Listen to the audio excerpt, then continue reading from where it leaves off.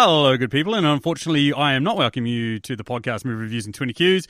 Nope, no new episode from us this week. Me and Machu were going to record an episode on Bad Boys for Life, and we tried, and we got too drunk while we were recording it, and it sounded abysmal the next day, so I was like, I'm going to scrap that. So I've got this bonus episode here of the Movie Masturbate. You might have already listened to it on the Countdown feed, or the We Watch the Thing feed, or the Shaken or Nerd feed, or the formerly IMDb Journey feed, now the Movie Journey. But basically, different ones of us from each of those podcasts got together and debated whether the Star Wars The Last Jedi is a good film. You know, I'm sure you've got your own opinions about The Last Jedi. Maybe we'll sway you, maybe we won't. Maybe we already agree with what you're thinking. Anyway, please enjoy. Hey, and while I've got your attention, if you want to hear some bonus episodes from us, we are now pumping out a bit of content over on our Patreon. Just find us on patreon.com/MRITQS. You can go on there, you can subscribe for like literally $1 American. You'll get bonus episodes. We've just released one on Bombshell. I've got another one coming out this week on Sunset Boulevard. It's a good time. Come and support the show. Make us happy. Cool. Cheers.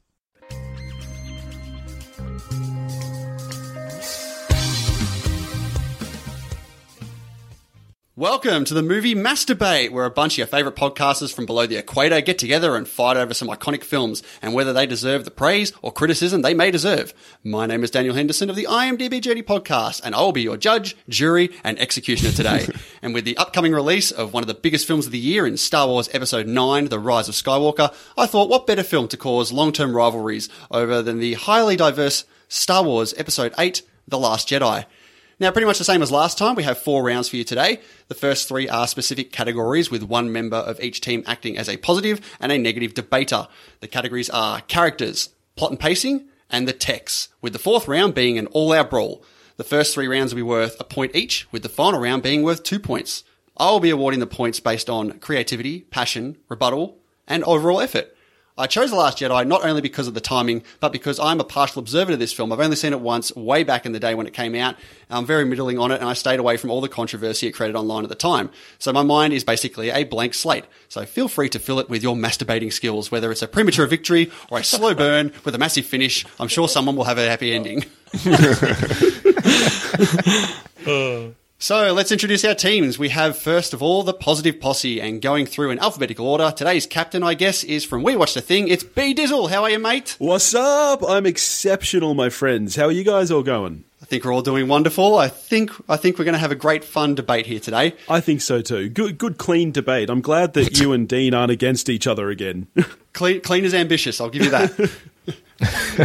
Next up for the Positive Posse, judging by last time's results, I think it's clear he's a bigger masturbator than me. It's Dean from the IMDb Journey podcast. How are you, mate? Hello, Ed. How are you? Oh, it's good to see you again. Yeah, you too. Yeah. I just want to say that, you're a great bloke, and I'm happy to be here with you today. Those fuckers are sharing the same room. That shouldn't be right. Yeah, I'm actually writing his notes for him as everyone's going to be speaking. Hands above the table, guys. And lastly, for the Positive Posse, we've got Topher from We Watch the Thing. He's back and ready to speak with some more positive tones this time. How are you, buddy? I'm very well. How are you all, strangers? Good to be here. We're going along very fine here, I reckon. I think the positive team are going to have a lot more, obviously, positive things to say, but... Hang on, where have we gone? Do we all need to comment? Lost my train of thought. I think he's terrible. The positive teams are going to be positive joke.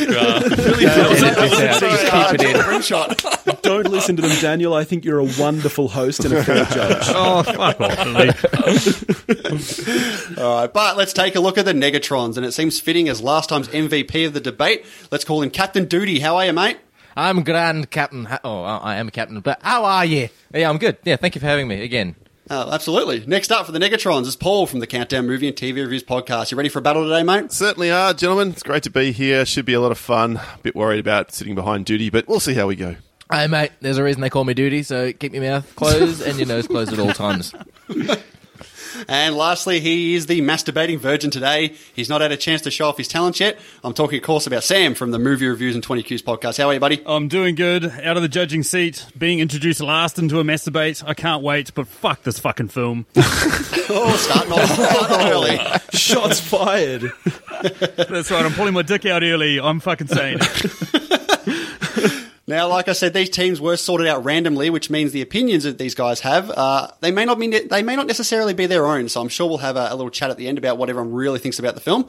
But that's being said, let's get into it. Let's start off with round one, and we're into the characters. And for the positive, we've got B Dizzle up against the negative, Duty. So B Dizzle, we'll start off with you. Alrighty, here we go. Now, firstly, this is a great movie. Rewatching this movie this week, I was honestly, I'm not going to lie, I was surprised at how good it was. Rian Johnson is a fantastic filmmaker, and something he does really well with plots, with characters, with everything he does, and we saw this recently in Knives Out, is the way that he subverts your expectations, and he does no different here. He's dealing with really well-established characters for the most part, which makes it hard for him to do, and I think that that's why there was a lot of controversy around this film, because Star Wars fans don't like their expectations being shifted. But you look at Luke, for example. He's just had the shits with everything. And in the end of the film, he becomes the exact figure of legend that he spends the entire film mocking Rey for thinking that that's who he is. Every character goes on a journey in this film, even the ones who have been established before. Snoke is the classic archetype big bad of a Star Wars film. We've seen him multiple times in Star Wars in characters like Palpatine, for example, and it's never been anything different. What happens to him in this film takes you by such a surprise and is so well executed that I don't think anybody saw it coming. And I think it adds so much to the mystery of what is going to happen in the next film. It really does what a middle film should in building things. Holdo and Poe, for example. So here you've got a well-established character in Poe, from who we know from Force Awakens, and you've got Holdo coming in for the first time. She's emblematic of the subversion of expectations that Johnson plays with. She comes in, and at the start we're all like, who is this bitch telling Poe what to do? We love Poe, he's great. He spends the entire movie being wrong about everything, and we find out that she was right the whole time and was just paying him no heed because she had bigger things to be focusing on. And then she pulls out the coolest move that has ever been shown in a Star Wars movie when she busts through that thing. It's just amazing. I think the characters in this film all have a unique growth and story. It's not just this, it's an ensemble cast without being too focused on the ensemble, and I think that it's masterful. Duty, show me what you got. All right. Well, look, as you said, Rian Johnson is continuing on from what's been said in the past, with the past, say 4 of the Skywalker trilogy in regards to the old school stuff to what he's doing now. But he learnt absolutely nothing when it comes to continuing the characters, of course. Like, look at Luke Skywalker. He's a character who wants to isolate himself like Yoda and Obi-Wan did before him, which makes sense. But he leaves a fucking map to where he can be found. And I've said it once, and I'll say it a fucking again. At the end of this film, he pulls out his father's blue lightsaber, to which we saw break and smash on screen, and Rian Johnson's defense was he wanted to make Kylo Ren a little bit angry. Though a lightsaber is it's a growing up thing. It's a rite of passage. The weapon is your life, and rather than using a blue lightsaber, why not use the lightsaber that you almost tried to kill your fucking nephew with because you sensed a little bit of hate in him? Episode 6 is all about I sensed the good in Vader, I'm going to bring him back, when episode 8 is about, oh, he had a bad thought, I'm going to stab the fucker in his sleep. It makes no fucking sense at all. Also, Luke hates the Jedi, yet he lives in a Jedi sanctuary and throws a fucking tantrum when the Jedi sacred texts catch fire. And Mark Hamill has turned around and said he didn't agree with what Rian Johnson did, but Disney told him to shut up, and he went, okay. An actor who's played the character for 40 years, if he says, this doesn't feel right, you listen. So that just doesn't fucking make sense. Like, let's take a look at Snoke, a great character. Like, let's set up an amazing character and kill him off without any explanation to who they were and who they were, what they were going from, anything in general. But dead. It's fucking stupid. Like Rey, I hate Kylo Ren for kidnapping me. He probed me. He killed my only father figure. And seeing what they're doing to Keanu Reeves, and they did in this film what Keanu Reeves and Sandra Bullock did in The Lighthouse. He's a good person. I'll get him to turn. This film is set right after the end of episode 7. Like, Han Solo was still warm. And, oh no, he's a good person, he'll be fine. I'm still upset that my wife broke my Shazam glass 4 years ago. How can Rey forgive fucking Kylo after 20 minutes of Harrison Ford getting stabbed? It makes no fucking sense, this film. It's like he didn't watch it. This film is Terminator 3 to Terminator 2. You watch the start of Terminator 3, it's like, the Terminator tried to get me when I was 10. You were 13. Like, it's like Rian Johnson didn't even watch or read or know anything about Star Wars. He goes, I got an idea for a movie. Luke Skywalker throws a lightsaber over his shoulder and goes, fuck this, and walks off. Like, it did not make sense. And don't get me started on Rose. She is Cameron Diaz from Gangs of New York. You can edit her out and the film is the same. Mate. Brutal. I've got pages of notes, and they're just the cliff notes. Rose is fantastic. Look at the growth that Rose and Finn take. The fact that their introduction is her stopping him from deserting, and then by the end of the film, she's stopping him from sacrificing himself. Honestly, Finn should have died at the end of that battle.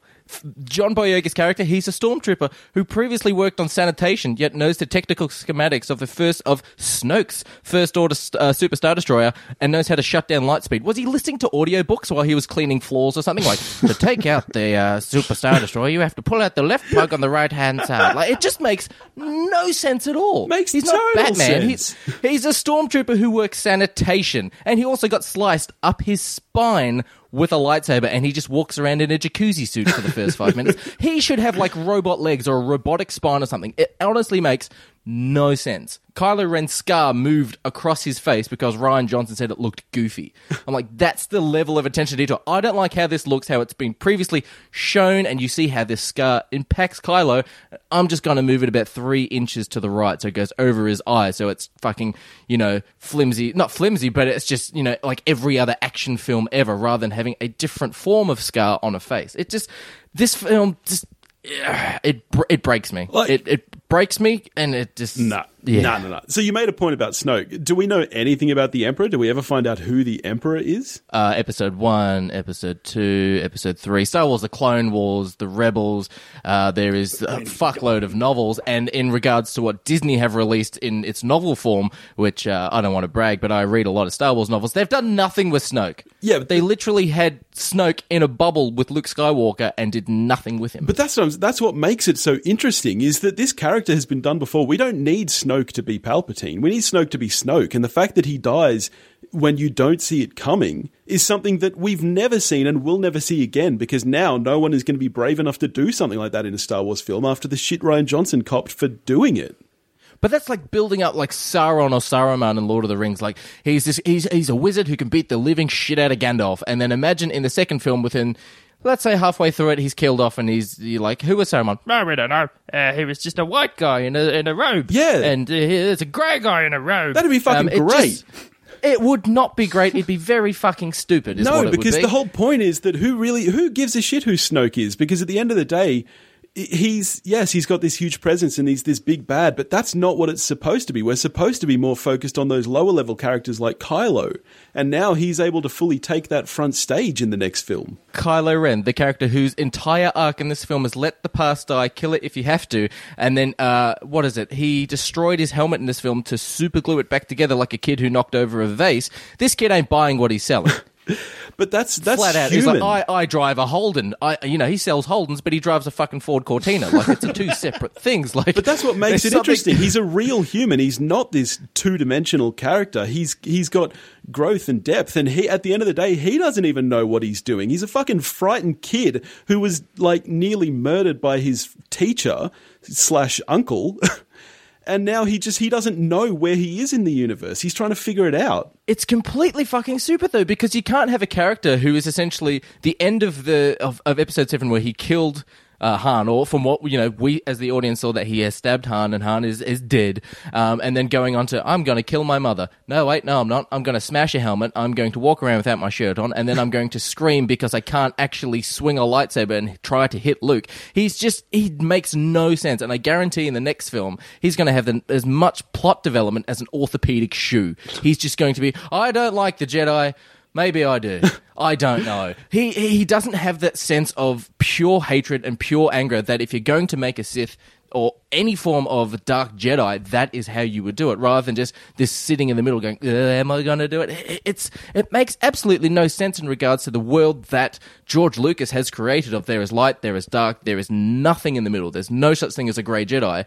And Kylo is sort of tiptoeing going, well, am I going to go evil? Am I going to go good? I'm Keanu Reeves in the lake house. I'm telling you what I'm going to do. Well, that's the thing. We've had fucking 7 episodes of good is good, bad is bad. Let's have some grey area. And are we forgetting about Luke's entire arc in the original trilogy is basically about bordering between good and evil. Luke's arc in the trilogy, especially after episode 5 and into 6, is all about redeeming his father because he senses the flicker of good in him, and it is the exact polar opposite in episode 8 of, he's having a bad dream, I'm going to stab him with a fluoro light that makes noise when I turn it on in his sleep.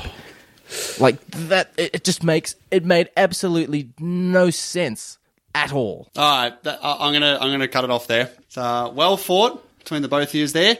Duty, you definitely came out hard and fast with the facts and the figures, and you were all over this. You almost lost it completely when you mentioned the lighthouse. I was almost ready to just cut it off there and award the point to PGs. That's what it fucking was, though. They were talking to each other through the Force. It's basically the mailbox. You didn't have to say the lighthouse. Don't have to say the lighthouse.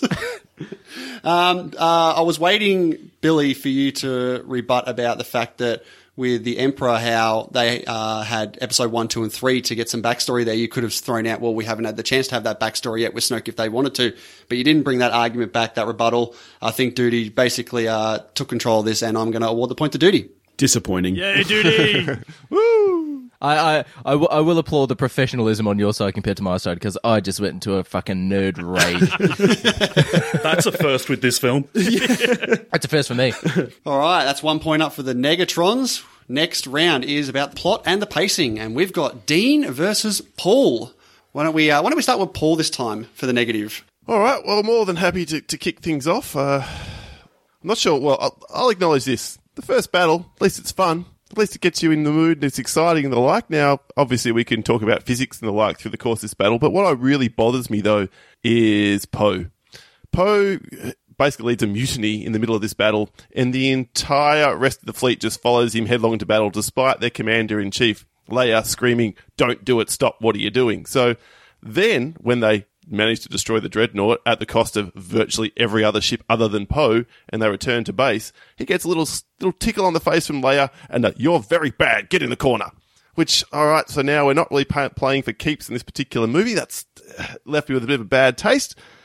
But meanwhile, we've got Luke. Now, I know that others are talking specifically about characters, and Duty sort of covered a bit of this, but he's just not himself. He's a shadow of his former self, and his instant moment, we end The Force Awakens with Rey reverently handing over the lightsaber to him, and then we come back into this film, and he stands there and he holds it, and there's one of the many terrible edits in this film that takes place right there where suddenly Rey is about 15 feet away from him rather than right next to him in arm's distance, but that's beside the point. And then he casually throws the lightsaber over his shoulder, and now we have Luke who hates the Force.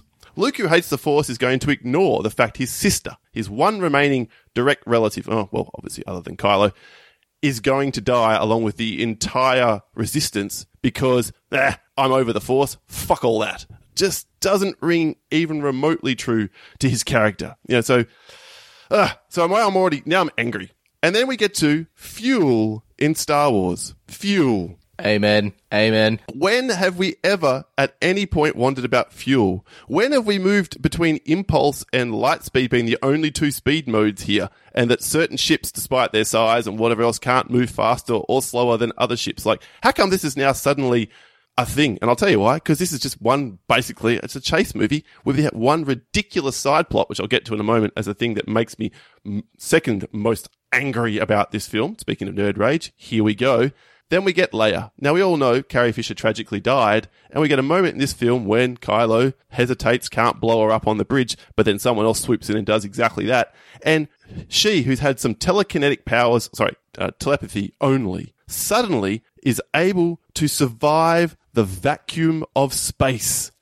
Is able to put this little ring of air around her and fly back to the ship and land back in there again. And the whole purpose of this, apparently, other than Rian Johnson subverting your expectations, Billy, you said something there that I want to come back to in a moment, is to get her out of the way so we can now get onto the ridiculous Poe continuing to run a mutiny because Holdo won't tell him what's going on. This whole side plot and heading off to this ridiculous casino planet with its stupid horses and its ridiculous code breaker who isn't the code breaker, and they find Benicio del Toro who just happens to be in the cell they get thrown. Like, what the fuck? Seriously, Rian Johnson? Seriously? You have taken what should have been a 2-hour film, padded it out 2.5 hours, cause you want to have the Force be shown at the very end of the film with this one little kid, or because you need to give Finn something to do? And Finn and Rose, aren't they the most romantic, lovely couple? Don't you just want them to get together? Aren't they the best?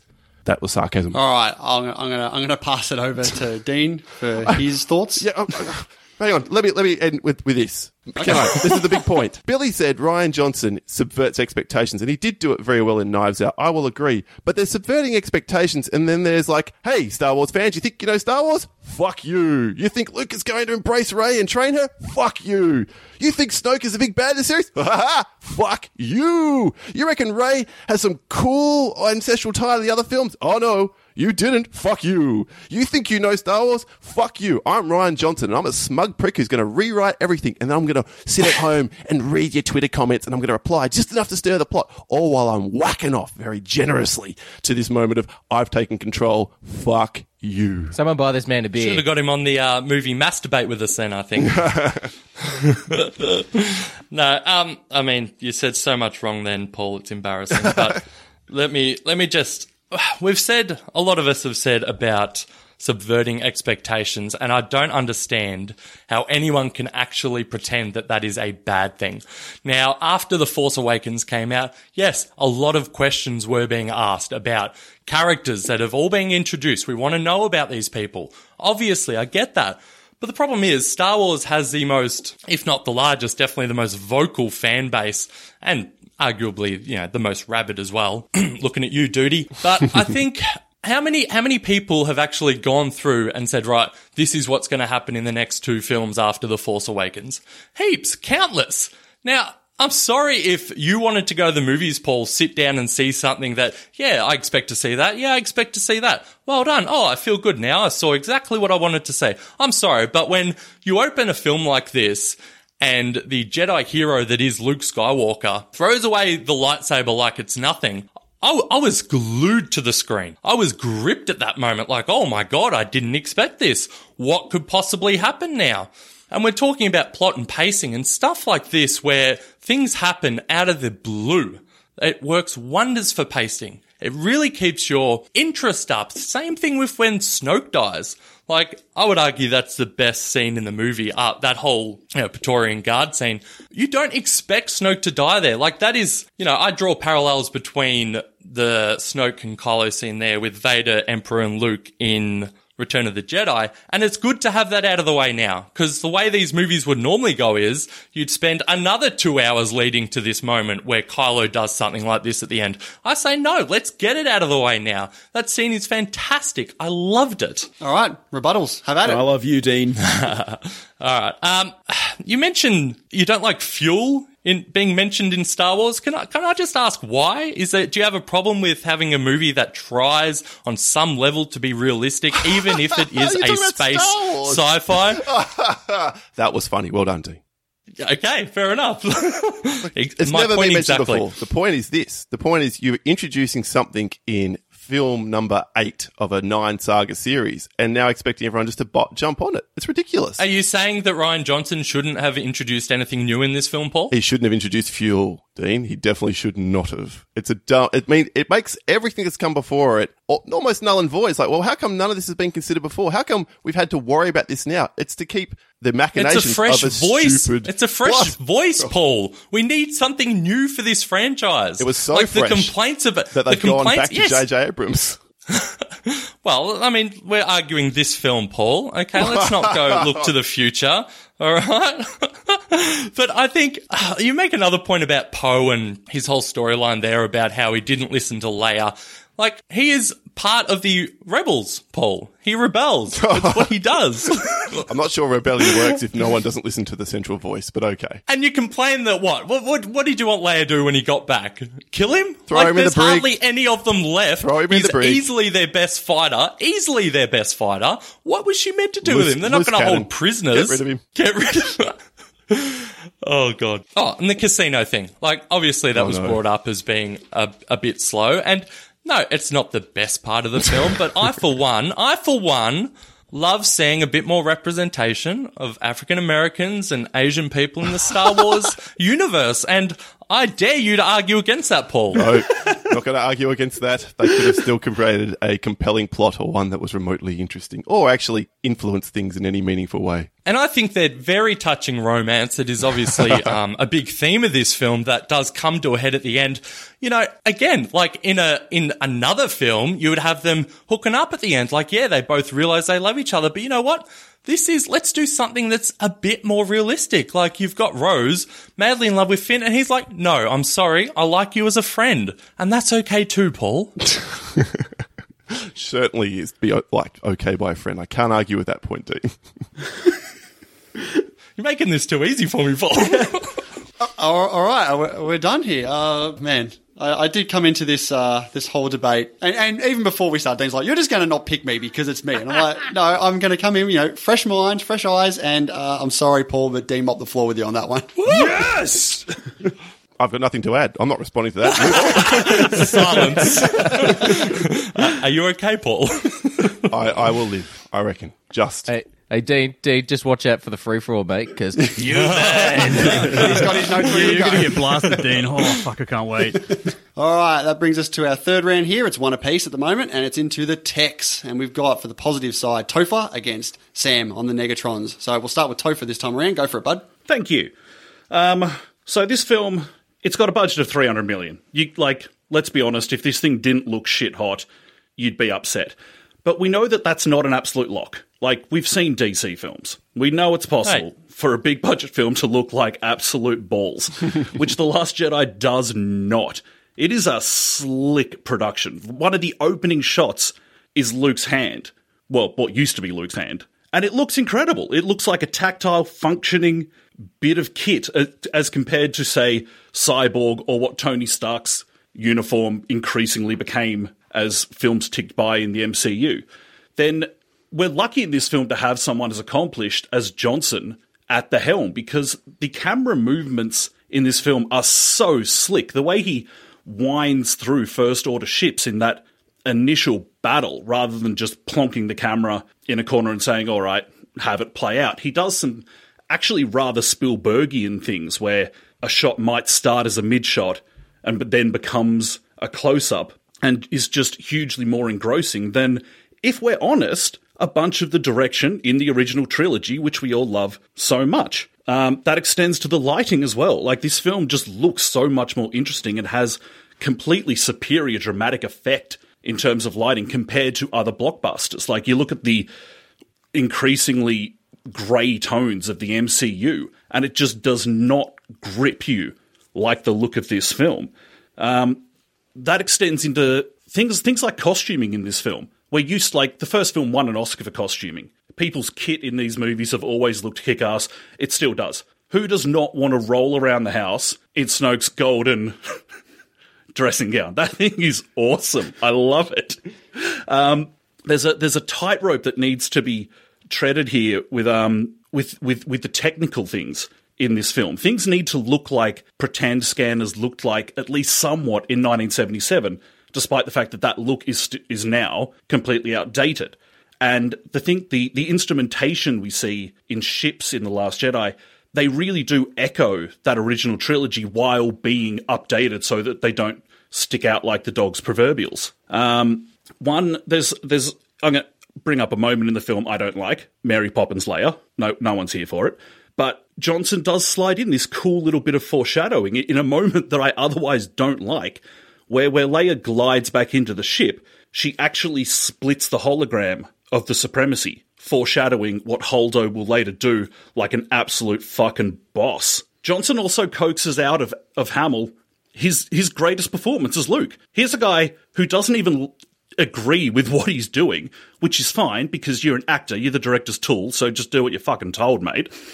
And he's outstanding in this film. Here's the end of this film with Luke looking out on the sunset, echoing beautifully the twin sunset shot of A New Hope. Again, bravo Johnson, is spine-tingling. I don't cry in movies because I'm half machine like Darth Vader. But if I was a functioning human with emotions like Billy, I'd have fucking wept. I guarantee you. So Johnson, I'm so happy this film got handed to someone who, following on from The Force Awakens, which I'm completely okay with The Force Awakens being a retread, because after the prequels, Disney went, you know what? Just have a Star Wars film. And we all fucking loved it. But we don't then need to just continue down that path. Johnson had the balls to give people something new and knocked it out of the park with the behind-the-camera action. Over to you, Sam. Fuck, have we watched different movies? What the hell? I mean, look, like, obviously it is Star Wars. Yes, you're right. They spent $300 million on the budget. But I'm going to put it this way. You can put jam on bread and you can call it a sandwich, but you know what? It's still bread. And that's exactly what the production levels are on this film. They're jams that fail to cover a moldy lump of decaying bread that's underneath it. First off, the CGI. I'd say it's ropeable at best. I mean, J.J. Abrams took a leaf out, and I know this is going to give Paul a hard on, but he took a leaf out of the Mad Max Fury Road book and combined practical effects with a little bit of CGI.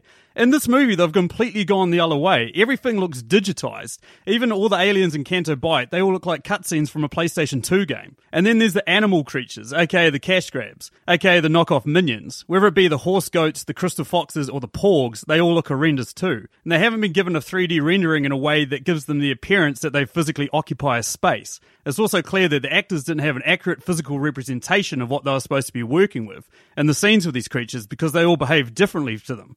The worst of all is the horse goat creatures that look like nightmares. At one point when Finn and Rose are on one and they're riding on one, the motion and movements are barely representative of the movements of the creature that they're supposed to be riding.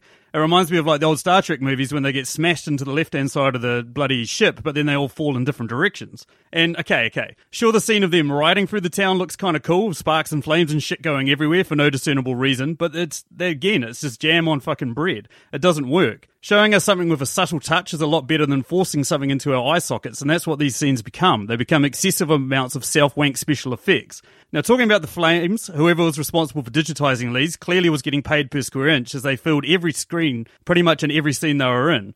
And, like, you know, even when it's unnecessary. Like, you know, I mentioned the flames and sparks you get during Canto Bight. Sure, you get the flames and spark when Holdo kamikazes a ship through another ship. Sure, that makes sense. But what I can't understand is why I'd have them during the throne room scene where Snoke, Rey, and Kylo are all having their final showdown. They haven't even been kamikazed yet, but as soon as the showdown starts with, you know, the Red Guards and Rey and Kylo, there's just flames everywhere. There's like fire pits around the building and shit like that. There's no reason for them to be there. And again, it's desperately just trying to wow you with big effects so that your brain doesn't engage to what's actually happening on the screen. And the kamikaze scene, okay, sure, it's the defining moment of the film that looks really cool. But if you stop and think about it for a second, are you going to tell me that this is possible now? Why hasn't anyone in the Empire, First Order, or Rebels ever thought of doing it before? They could have kamikazed a few old ships through the Death Star. We also know that as soon as somebody invents something, the military tries and finds a way to use it for war. These guys are effectively rebel insurgent. This is just complete bollocks that they haven't tried this shit before. Literally the last movie before this one, the last Star Wars movie, Rogue One had a bunch of ships try to jump to hyperspace from Scarif, and they plowed straight into the side of Darth Vader's Star Destroyer. And guess what? Nothing happened to the Star Destroyer, not a single thing. They exploded on its shields. There was no bollocks domino effect that wiped out 90% of the fleet. There was nothing. These shots are failures because they need you to be stupid. Some other aspects of the production that didn't work for me very well is the practicality and continuity of some of these costumes. You've got Rey hanging out on an island in 3/4 shorts and a vest while Luke is covered in blankets. To that I say bollocks. If you grew up on a desert planet, discount Tatooine or wherever Rey grew up, you aren't used to rain and cold. I mean, look at Luke. He's covered from head to toe in bloody shawls and blankets and shit. You cover the hell up. You're going to freeze your tits off. Is the movie trying to imply to us that Rey had literally no other costumes for her environment that she was supposed to be in? But maybe she does have magic clothes. I mean, we're talking about continuity. In one scene, she falls into a well. She comes out. She's covered, her hair's completely wet, but her clothes are completely dry. And if we're going to talk costumes, you know, you mentioned this bloody whatever the fuck Snoke was wearing. Let's talk about costumes. Let's talk about the one scene where Adam Driver takes his shirt off and reveals to us that he's wearing a pair of big black nappies. I mean, what the fuck was that? And then finally, oh, well, I've got a little bit more, but talking about no substance to a shot, let's take the final showdown with Luke and Emo Ren. They've literally just unloaded everything they have on this hologram, and the site is in a crater. Even better, all the salt that's mostly still intact there, so that they can do their fun little foot stuff and reveal the red underneath it. You know, again, it's just jam on bread. It's supposed to look cool, but there's nothing really there. I mean, just have some recollection of what logic is. Finally, I'm going to talk about the score. There's nothing memorable about it. I love love John Williams. I love the original score. And the reason why I find this so unoriginal and is just because it's recycled. And the reason for this that I've managed to look up is that Rian Johnson didn't actually bother to meet with John Williams and do a spotting session of what sort of music he'd like for different parts of the film, which is what every director before him in a Star Wars movie has done.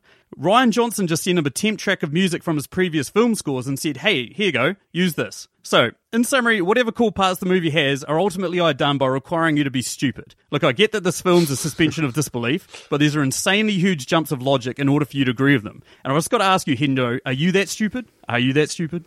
All right, fight back. Someone buy this man a case of beers.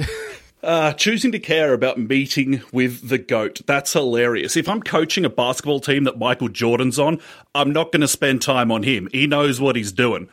I'm so glad you brought up the Mineral Planet, because that was in my notes and I somehow skipped it. What a kick-ass bit of design. Again, so many things in this film that are just so eye-catchingly brilliant.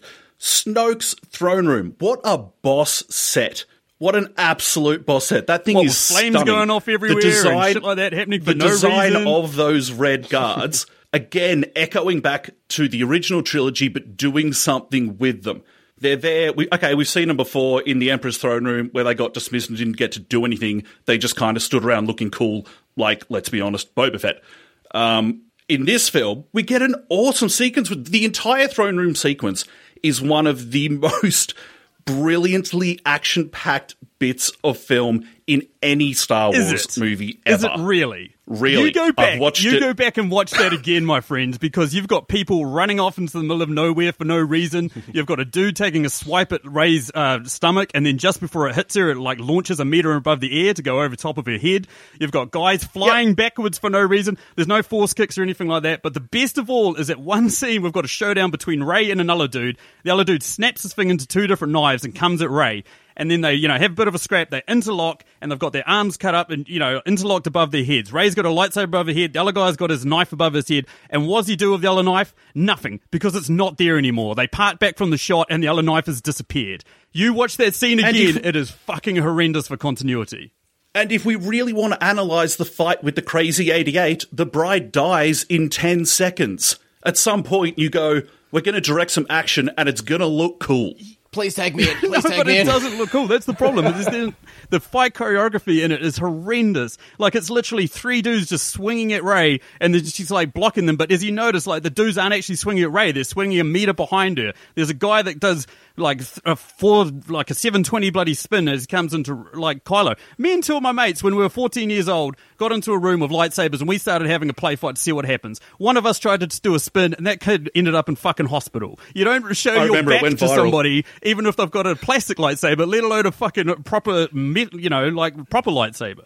It's horrendous. Thanks for reminding me of the aliens in Canto Bight as well, because there are photos of those aliens on set, because they're not CGI. Oh, you go back and have a look at it again, my friend. You absolutely are. You're trying to tell me that little thing that was putting fucking coins into BB-8 wasn't a fucking digitized God knows what. Yes, there is CGI in the film. Yeah, there is. There's CGI in the film, but it's good when it looks good.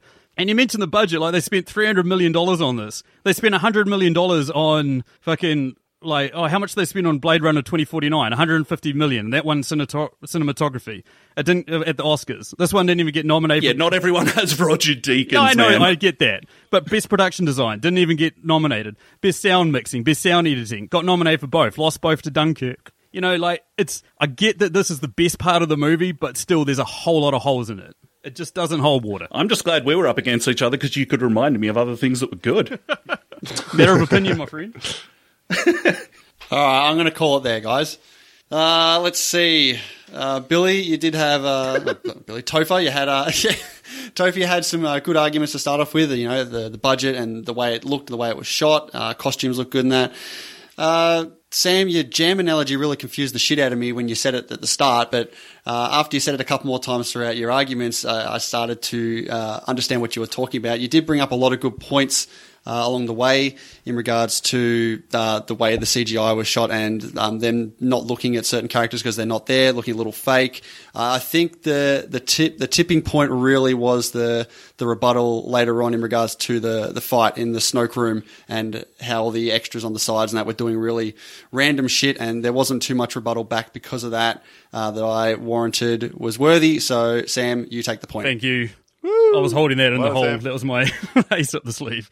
But we're into our final round here. It's the Negatrons at 2 to the Positive Posse 1. But this round is worth 2 points, so it's basically a big free-for-all for who's going to win this debate. So have at it, be kind, be gentle, and go for it. Sounds like Duty has been chafing at the bit. Yeah, come on, Duty. What do you got? All right.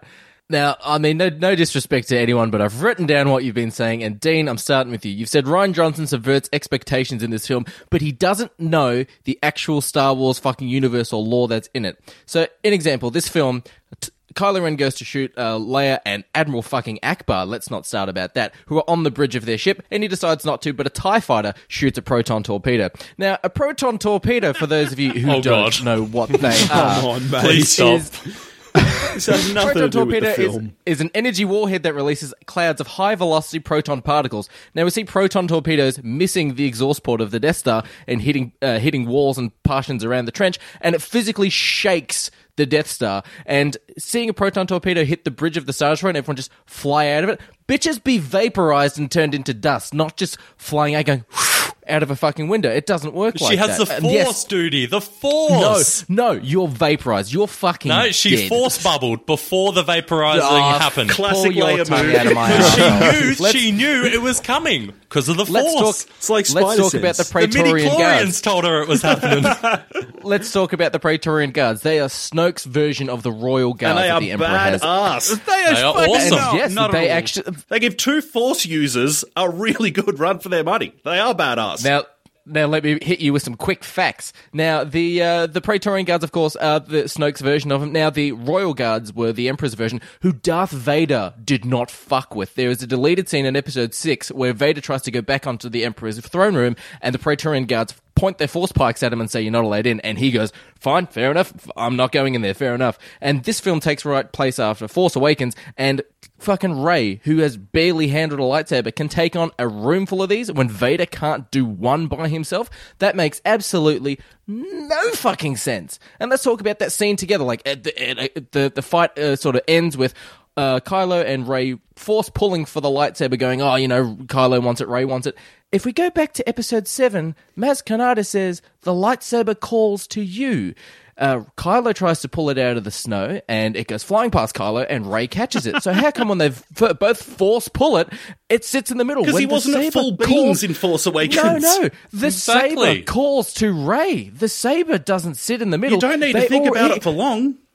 He already tried to force pull it out of the snow on Starkiller Base, and it went straight to Rey. So theoretically, almost because the dead. saber calls to her, he took on Ben before Yeah. he did that. Not Ben, sorry. He took on Finn, and he Get kicked it the right, shit out Duty. of Finn. You're embarrassing yourself. He kicked the shit out of Finn, and then when Finn drops the saber, Rey picks it up because the saber calls him. And this one, it sits in the middle and snaps in half. And if we take a look back to what Topher was saying in regards to Luke dying because of the twin sons, yes, it was emotional. Yes, I cried, but definitely not because of fucking Rian Johnson. It's because of John Williams' throwback. Oh, wait, so John original Williams is good score. No, John Williams. Great this score. Is the I could not worst. agree with you This more, is Duty. recycled Yes, music. such a good Worst- score. And I have to admit, I teared up as well. This is an emotional triumph of a Fuck, film. you're talking I'm really shit, happy right? we're finally on the Recycled same music, page, Duty. and there is absolutely nothing new in this film at all. The only thing that What? How works can for you this say film, there's nothing new in this film? That's We've spent the ridiculous. last Come on, 40 Duty. minutes discussing musical all of the new score-wise- things. Okay, musical score-wise, give me something new Yeah, that's in go this on. film Yeah, right now. yeah. Go on, give me a new score that John Williams worked on in this film. Everything is recycled from The Force Awakens and the original Exactly. trilogy. We even get the TIE Fighter chase from the Death Star inside crate. We get the Princess's theme from Episode 4. We get fucking the Twin Sons theme when Luke dies. There is nothing new within You this film. cannot It is beat all perfection, recycled. Duty. They have handpicked the absolute best moments of scores from other Star Wars films to create this sort of best-of version. I Yeah, loved it's really it. original. But the Really genius- original. Can we talk about, you're can Duty take a breath? And can we talk about maybe the greatest decision Rian Johnson made? Not coming back for the Which next is one? that Rey came from nothing. Yes. And That that the hasn't even hero been of the mentioned yet. story is relatable to everyone because we can all be this person. He ignored the fact that the galaxy's a big place. Everyone's not related. Do you honestly believe, though, that Kylo's thing is Yeah, how would is Kylo real, know though? that? fucking How would hope so. Kylo know? I absolutely hope they do not I will retcon be that because it would devastated be a in the next fucking episode she shame. turns out to be a fucking Skywalker. That would be terrible. I honestly think it's clone. Like, that's the only thing I can think of, but there's absolutely no way that it was your parents sold you because they wanted to get blasted. It's brilliant. Like, there's... Why would Kylo Ren know that? Again, these are massive plot holes. Why would Kylo Ren know that? Exactly. Because she knows. Because deep down, she knew. And he was tapped into We've it. already seen how much she can push him out of her head. So how would he be able to sneak his fucking way in there? Because it's Adam Yeah. Driver, and deep down, we all want him in us.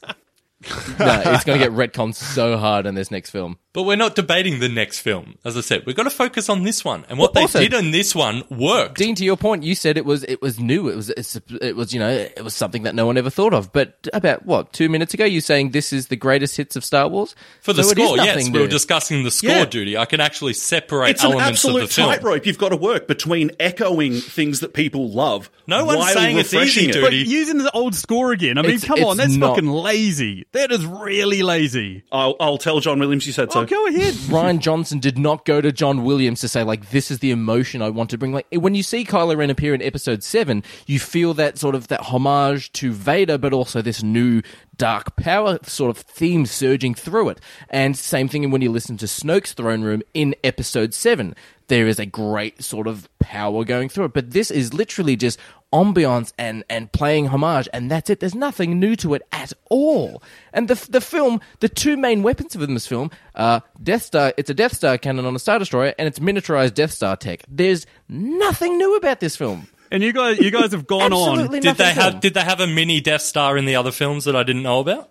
But every weapon is miniature Death Star technology. Oh my god, they have. In a fairness, Death it's not the Star first cannon on Star a ship. Wars film to recycle the Death Star, is it, Duty? I mean, correct me if I'm wrong here. Hang on. We're only focusing on Yeah, this we're only film. talking about this film Huh? here. We're only focusing on this film, and this film has absolutely nothing new. You can't except- have it both ways. No, yeah, but you can't say that this blew the audience's mind because, you know, no one was expecting it. No one was expecting this because it is rinse, repeat. You're pulling the best bits, but the best bits don't fit together. You're literally picking up a piece of Lego and a jigsaw puzzle and a painting and trying to put them together on a fucking dot-to-dot drawing. None of those pieces exactly. go together. You've pulled parts from a fucking Honda and you're putting it on a bloody Daewoo washing machine. It It's doesn't so true. work. Like, you guys have gone on about subverting expectations and all that sort of shit. I'm going to drive to work tomorrow. If I get smashed into by fucking another truck, is that subverting my expectations? Sure. Yes. Do I want it to happen? Fuck no. I would hope so. Oh, I've got more, but I'm just... There's no point. I think, yeah, I mean, we've gone over, there's just so many, like, plot and inconsistencies and shit like that in this film, you know what I mean? It's just, it's like, even the recycling part, like, it's a chase scene, and, like, it worked really well in the very first Star Wars A New Hope that we all saw of a Star Destroyer chasing down another ship, and that was 90 seconds long, and fuck, we knew what was going to happen from that film. We were like, oh, shit, this is going to be an enjoyable fucking thrill ride. And this, it literally is just a slow chase, and it multiple times during this, the First Order or whatever have a chance to actually end the battle, like multiple different times. They could have sent X amount of little fucking tiny spaceships after them to get them. They could have hyper jumped to just in front of them and then just come around and turn around and blow them away. Like, as soon as you start thinking about it, and that was a lot of my point, as soon as you start thinking about it, it's just like, yeah, it looks cool, but where's the substance behind this? The point in the film as well, like Kylo Ren is out trying to, he's with two TIE fighters and he's trying to take down the resistance ship, and fucking Hux comes up and says, you're getting out of comms range, you need to pull back. I'm sorry, fucking Jedis were talking from Kashyyyk to bloody Megiddo to the Jedi Council on Coruscant. Oh, you're getting out of cell phone reception range, you gotta turn back and plug back into You are in essentially the Emperor's personal Star Destroyer. You're in Snoke's personal fucking Star Destroyer. You have a fleet of 100,000 fucking TIE fighters. Swarm them out there. You will literally, don't do this, they're going to run out of fuel. The only reason fuel was put into this film is because then you can use fuel again in the Solo film, which honestly is a lot better than this film. Oh, Yeah, I'd agree with that. And talking about Holdo, Why did she not tell Poe Dameron any... I mean, you guys mentioned that she didn't have time to do that. You've got a reckless guy who literally 10 seconds before you come back on the ship, who was out there, blowing up a ship, sacrificing all his bloody other spaceships and shit like that. You know how dangerous this guy is. You know how problematic this guy is. Exactly, which is why you cut him out of the plan. No, you It's not why you bring him in and make him, you're such a rebel. Let me tell you what my plan is. No, you sort of think, you know what? I'm going to keep this to myself a bit because this guy's already been shown to go against what his superiors want to do. Monumentally fucking backfires. Like, I understand not telling you.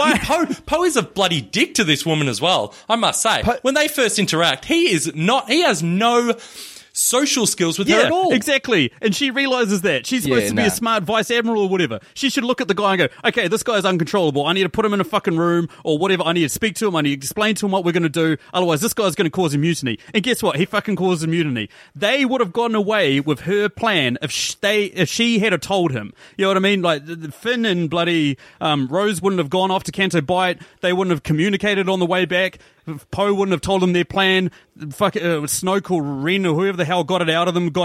They wouldn't have known. They wouldn't have known those spaceships were there. All they took was Holdo to go, hang on, wait a sec, this guy's a fucking firecracker. I just need to put him out a bit. Here we go. This is what we're going to do. This guy's a firecracker, and the entire resistance fucking rally to Poe.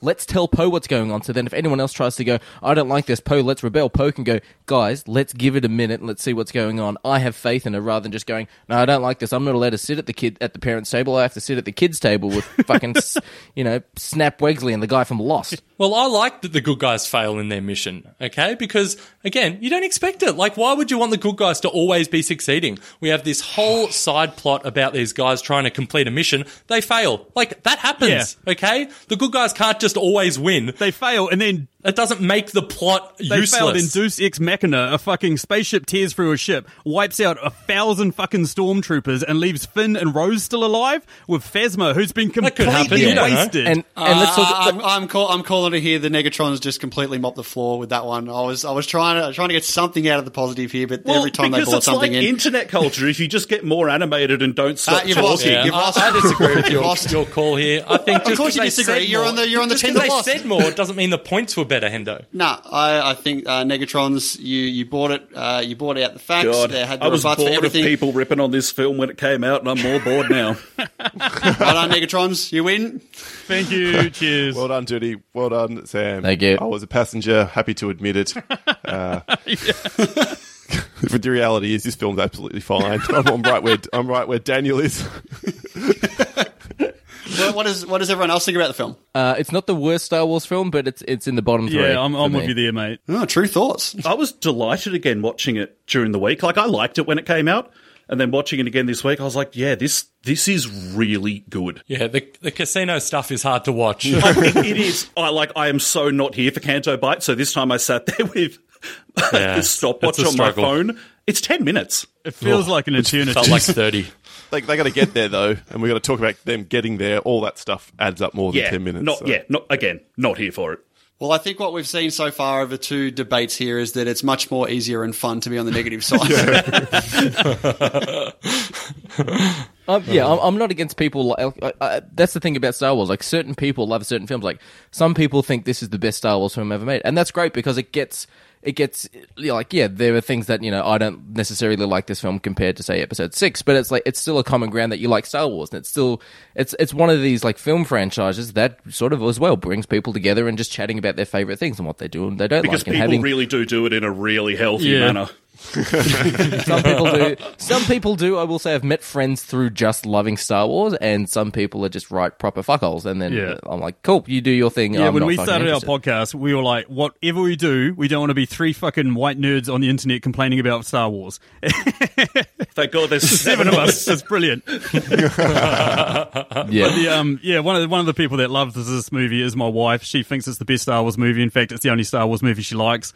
When we walked out of the screening, I looked at her and I was like, what? Jeez. She's like, yeah, I love that film. And I was like, oh, I didn't really care for it. And she's like, it's my favourite. I was like, better than Empire. And then she turned to talk to me and I just clasped my hands over my ears and la la la la la la la went running down the stairs. I was like, I don't want to fucking hear the answer to this. I don't want to hear the answer. Starts filling out divorce paperwork. Well, I think we can agree. I think we can all agree on one thing. We're all pretty excited to see Episode 9 coming out, I'm right? pumped. Yep. Yeah, Yep. this is Star Wars season right now with Mandalorian, Last Jedi, and then Rise of Skywalker. Yes. Fantastic. I also just realised that everyone has now won a debate except for me. I take it back. Sure, there'll be another opportunity. Sure, the next one, Hendo. Next one. I'm the curse. Anyone who gets on the same team as me now knows they're going to lose. But no, that was a really good debate. Thanks everyone for getting together and having another, debate about a very divisive film. Why don't we go around the room and get everyone to say where to find your podcast? What about you, Paul? Countdown Movie and TV Reviews. Google that. We'll come up just about everywhere. But thanks to Hendo for doing this and for organising and then doing the edit, because that's the real hero move right there. No worries, Sam. What about you? Yeah, Movie Reviews and 20 Qs podcast, currently on a hiatus, but we'll be back very soon, probably with some of these guys that you've listened to during this episode. Find us everywhere. Just search out Movie Reviews and we'll probably be the first one that comes up. And thanks for hosting and editing, like Paul said. It's very much appreciated, Hendo. You're the man. Oh, we've already won. Oh, okay. Anyway. Take it back. Duty, what about you? If you want to hear about more of this angry nerd, you can find me on Shaken Not Nerd. Thank you very much again, Hendo. It's a blast. I'm real sweaty. I had fun. And Billy and Topher? We watched a thing. If you Google that, I'm sure will come up. Been a pleasure again, gentlemen. Dean, you want to say it? Sure. We're from the IMDb Journey podcast, and just Google us. We're everywhere. All right. And thank you everyone for checking out the episode.